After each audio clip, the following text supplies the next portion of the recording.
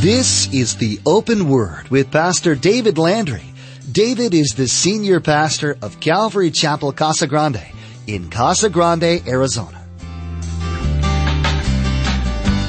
It's all going to burn. It's all going to burn. Whatever that you hold on to here, it will burn. It's not going to be around. What are you giving up? Now, this isn't just my words. These are the very words of Jesus, that if you are going to follow Him, if you are truly going to say that you are His disciple, that you are His child, then you've got to be willing to lay your life down also. As Pastor David continues to teach us through Romans, we will be learning that God requires us to give up our lives so we may be more like Christ. Christ said, "If anyone desires to come after me, they must deny themselves, take up their cross and follow me." We must have a humility in order to deny ourselves. We must be willing to suffer in the flesh for Christ's sake. Christ wants us to take up our cross and follow Him. If the Spirit is not in control of our life, then our flesh will have full control. Let's join Pastor David in the book of Romans, chapter 8, verse 16, for part 1 of our message entitled, Groaning in Hope. We're going to begin in verse 16. It says that the Spirit Himself bears witness with our spirit that we are children of God. And if children, then heirs, heirs of God and joint heirs with Christ, if indeed we suffer with Him, that we may also be glorified together. Now, we read this. As a matter of fact, we finished up last week with those two verses. And I spoke to you that Paul, as we've shared in the past, speaks quite often in both legal and accounting terms, just as he's laying out the discourse of Romans as well as many of his other writings. And in the legal sense, he says that the Spirit here bears witness with our spirit that we are children of God. So it's not just us going up as a witness for ourselves, saying, no, I'm a child of God. But no, there's a second witness and a greater witness, isn't He? The Holy Spirit of God coming and bearing witness with us. No, this one is mine. This one is mine. He is a child of God. She is a child of God. So together, on the record of two witnesses, testimony is given of the reality of your salvation, the reality of your position in Christ, and again, that personal relationship that you and I have with Christ. There in verse 17, he talks about that if we're children, then we're heirs. We're heirs of God and joint heirs with Christ. Now, the whole idea of the heirs, again, this legal term, that of what we receive because of the richness of our Father. Now, I don't know if any of you have rich fathers in the flesh or not, but you've got an outrageously rich one in heaven that awaits us. Outrageously. The greatness of the blessings that are ours in Christ can't even be measured.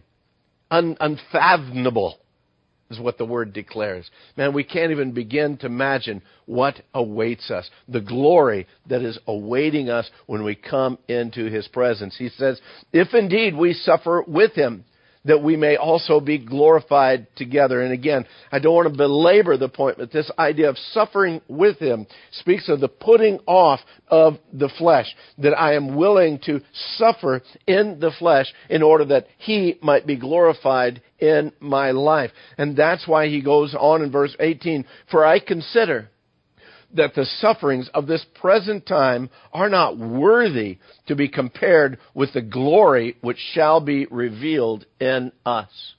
For everything that I put off in this life can't even be compared to just one bit of the richness of what awaits me. Think about it in your life right now. What are you giving up as a believer compared to all that He has for us? For you to come and to take your life and walk your life as a believer, to live your life as a believer, what are you giving up? You're giving up the flesh? You're giving up pride? You're giving up sinful attitudes? You're giving up stuff that's just going to burn with the using? It'll perish with the using? As a matter of fact, I have a pastor friend who used to always say, it's all going to burn. It's all going to burn. Whatever that you hold on to here, it will burn. It's not going to be around. What are you giving up? Now, this isn't just my words. These are the very words of Jesus, that if you are going to follow Him, if you are truly going to say that you are His disciple, that you are His child, then you've got to be willing to lay your life down also. Listen to the words of Jesus. Keep your place in Mark, but turn, if you would, to the left and go over to Matthew chapter 16. Matthew 16, the first gospel. In Matthew chapter 16, Jesus is speaking to those who are already following Him. He speaks to His disciples here. And in speaking to His disciples, He gives them this hard word. Now, beloved, I know that grace is free. I know that my salvation is free to me, but it was very costly to Him. Christ laid His life down for me. So it was a costly salvation, though for me it did not cost. But yet, now that I am a believer, Jesus says, if you are going to follow me, there is a cost that you will incur. And this is what He speaks in Matthew 16, beginning over in verse 24. Then Jesus said to His disciples, if anyone desires to come after me, let him deny himself, take up his cross, and follow me. To deny yourself, to take up your cross, and to follow Him. There is a humility, there is a sacrifice, and there is an obedience in following Christ. And in every one of those who are truly His children, each one of those factors need to be in our life. There needs to be a humility that I'm going to deny myself and prefer Him. A fact that in my flesh, as my flesh is crying out that I want this, and I need this, and I desire this, that I'm willing to deny that. That I'm willing to suffer in the flesh for His sake. But it goes much more than just denying. No, now it's sacrificing. He says that you're willing to take up the cross. You understand what taking up the cross means? It doesn't mean that you have a cool little piece of jewelry to wear. It doesn't mean that you have something hanging on the wall. It means that what you understand is, man, I am dying to self. I don't want self to have control of my body at all. I don't want self to have control of my future. I don't want self to have control of my mind. I want the Spirit to be in control, and I want to be led and directed by the Spirit of God. And beloved, it's only when you are led and directed by the Spirit of God that you can truly say that you're following Him. Because if the Spirit is not in control of your life, you're not following Him. You're following yourself. And you've got to deny yourself. You've got to have that idea of sacrifice, taking up your cross daily.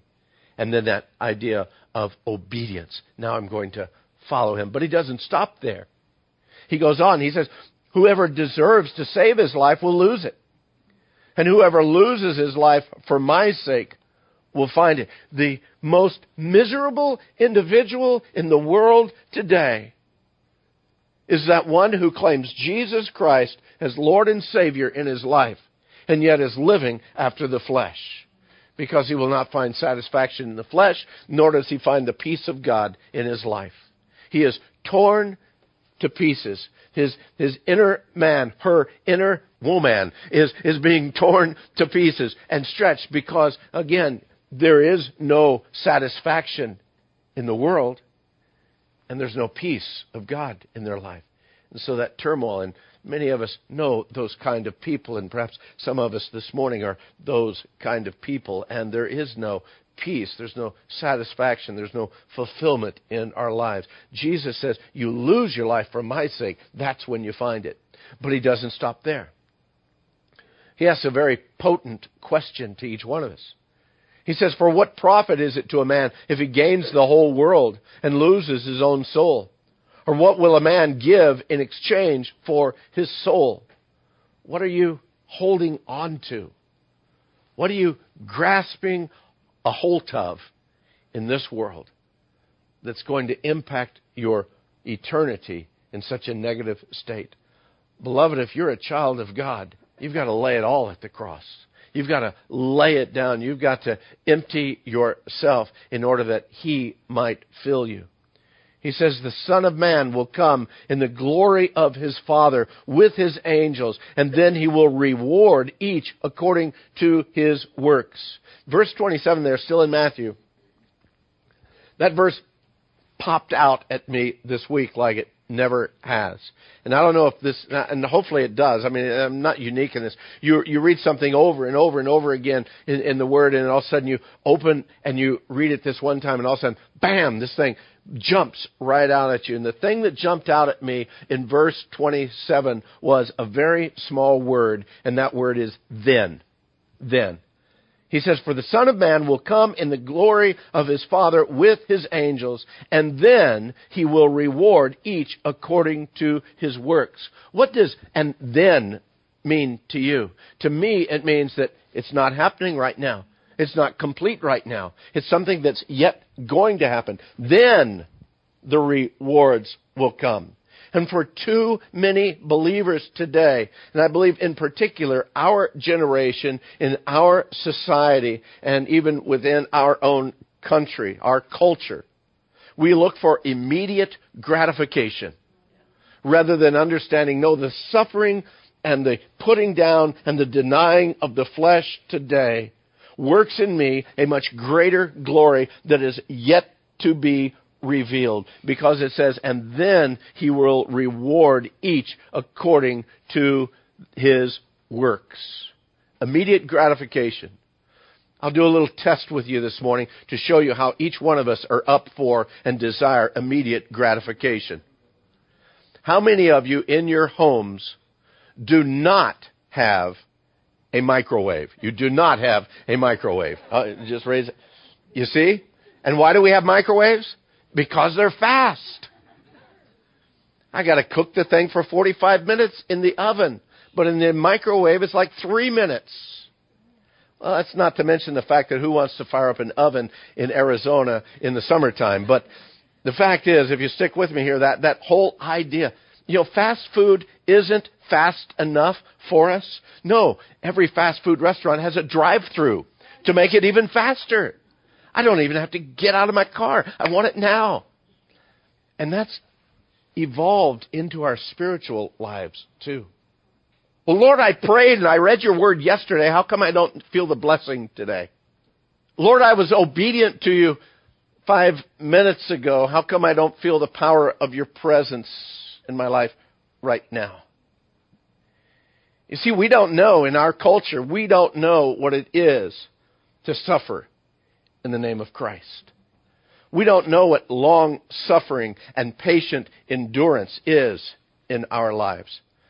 Because by and large, none of us have ever really experienced patient endurance for the cause of Christ. And we're going to look at that a little bit more. Turn with me back to Romans, if you would. He said that this present suffering can't even be compared to the glory which is going to be revealed to us. And then in verse 19, he continues on. For the earnest expectation of the creation eagerly waits for the revealing of the sons of God. For the creation was subjected to futility, not willingly, but because of Him who subjected it in hope. This earnest expectation. Creation eagerly awaiting that revealing. You understand that all of creation, all that God created, is waiting for the fulfillment in your life and my life of all that God has planned and designed for us. We think that we're anxious about it because we've been believers for 10, 20, 30, 40, 50 years. And man, I'm just ready to be with the Lord. I'm so anxious about that. Well, what about creation, who has been impacted for so many years because of the fall? Now, I don't know where you're at in this, and quite frankly, to be politically correct, I really don't care.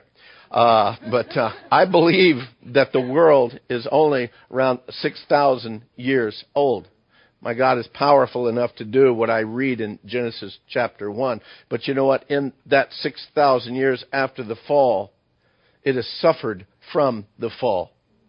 Creation has suffered. So it, with earnest expectation, eagerly awaiting the revealing of the sons of God. Because creation was subjected to futility, not willingly, but because of Him who subjected it in hope. In hope.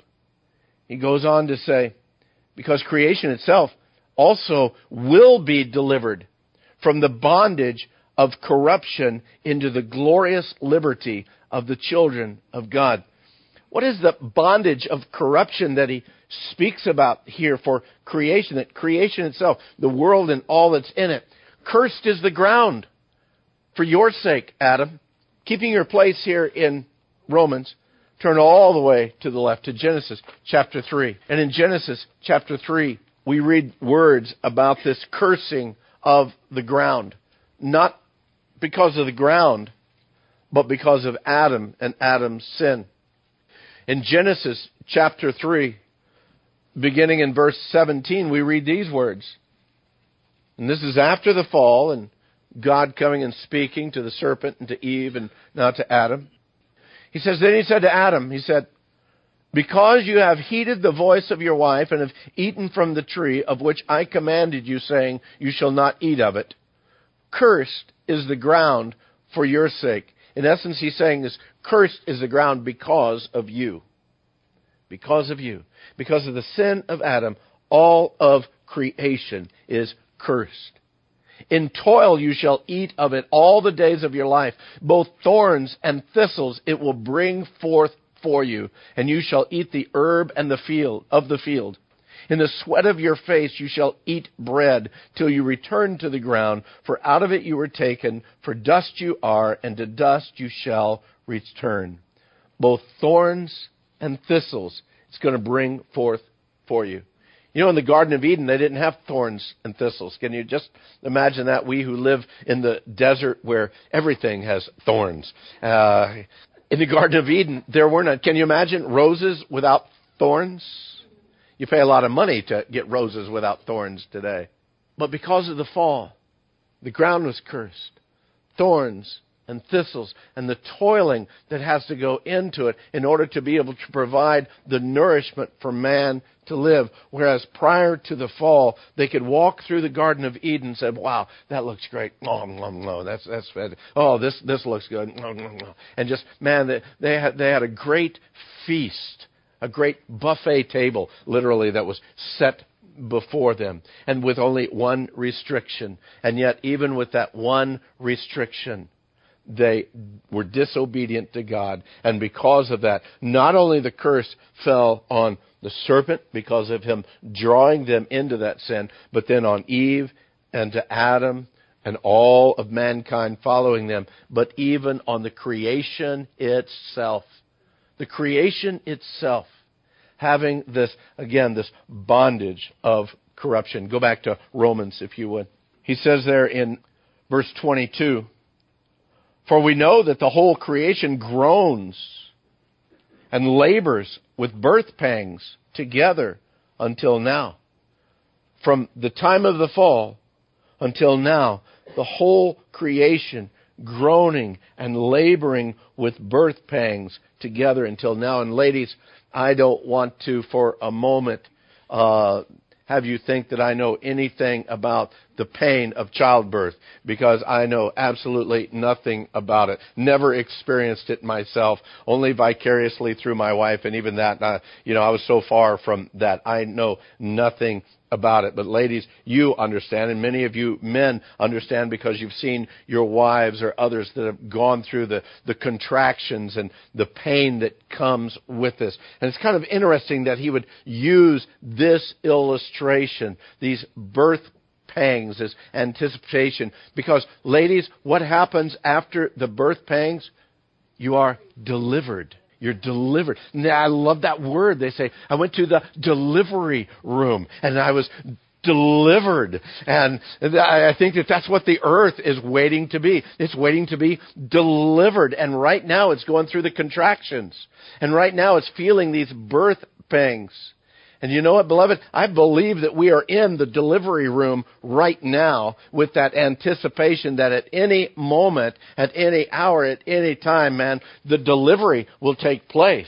And not only will we be out of here, but the earth itself will be delivered from the curse that was placed on it because of the sin of Adam. And you think, well, what kind of birth pangs does creation have that the world has? Well, we saw a bit of it in Haiti just a couple of months ago.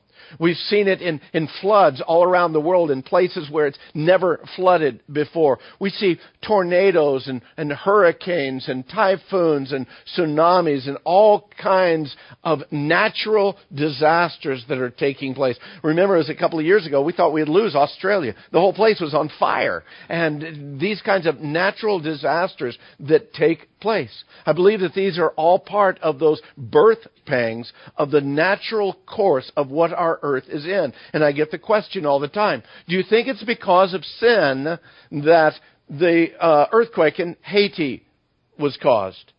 My quick answer to that is yes, I do. And it happened back in the garden. And because of the sin of the garden, all of creation suffered, and all of creation is, again, in that time of bondage, of corruption, and we have these birth pangs even now. I believe, and I know, and I understand that the work of God in this world continues on. But the fact is this world was not meant to last forever. Amen? This world was doomed for destruction. As a matter of fact, scientists who are not believers, who don't care anything for this word or for the God who spoke it, look at the world and say, man, you know what? This thing's got to wind it down here. We don't have too much longer. Now, some of them might say, well, we've only got hundreds of thousands of years or this or that. But I believe it's much shorter than that. And I believe that this delivery process is about ready to happen. And I'm looking forward to it. I don't know about you. And I believe that that's why in the next verse, he says in verse 23, and not only that, not only all of creation ready for it, not only all of creation groaning and anticipation looking for it, but we ourselves groan within ourselves. We who are his children, there is a groaning that's going on within it. He says in verse 23, we also who have the first fruits of the Spirit, even we ourselves groan within ourselves, eagerly waiting for the adoption, the redemption of our body. What a great thought that is. The adoption. We're waiting for the adoption. Well, we know in Christ and in this whole process of sanctification that when we came to Christ, we were adopted. He's already shared that with us earlier in this passage. But you know what? We're still at the orphanage. Daddy hasn't come to pick us up yet. Our Father, the papers have been signed. The seal has been placed upon it by the Holy Spirit. He has not picked us up yet. And you know the sweetness of adoption, and some of you may know it because you've experienced either because you have an adopted child or because you were adopted. You know what? Our birth kids, we don't have much of a choice, do we? We pretty well get what we get. But on the adoption, you go and pick. It says, wow, I want that one. And that's what your Father did with you. He says, oh, but man, I was such a mess. That's all right. He knew you. He knew you better than yourself. And He knew your tomorrows as well as your past. There was no questioning about where you came from and how you got to where you were. No, He knew all of those things. And even out of that wisdom, the Word says that He chose us even before the foundations of the world, even before we were born. We hope that today's edition of the Open Word has been a blessing to you. If you live in the Casa, Grande, Arizona area, we want to invite you to join us for worship. The messages that you hear on the Open Word are produced from worship services at Calvary Chapel, Casa Grande. Maybe the teaching you heard is exactly what you're looking for in a church. Then please join us. We have services on Saturday evenings and 2 Sunday morning worship services, as well as other services throughout the week. For more information about service times, including driving directions, log on to theopenword.com and then follow the link to the church website. Now, we want to be sure to tell you how you can get a free copy of this teaching. Simply log on to theopenword.com. Our website has today's message available for you to download. For more information about the Open Word or Calvary Chapel Casa Grande, again, we encourage you to log on to theopenword.com. Although the Open Word teachings are always available to you free of charge, if you'd like to help support this ministry, simply log on to our homepage at theopenword.com and click on the support link to make a secure donation to this teaching ministry. Your donation can be set up as a one-time or regularly scheduled tax-deductible gift to this ministry. From all of us here with the production team, we want to say thank you for tuning in, and may God richly bless you.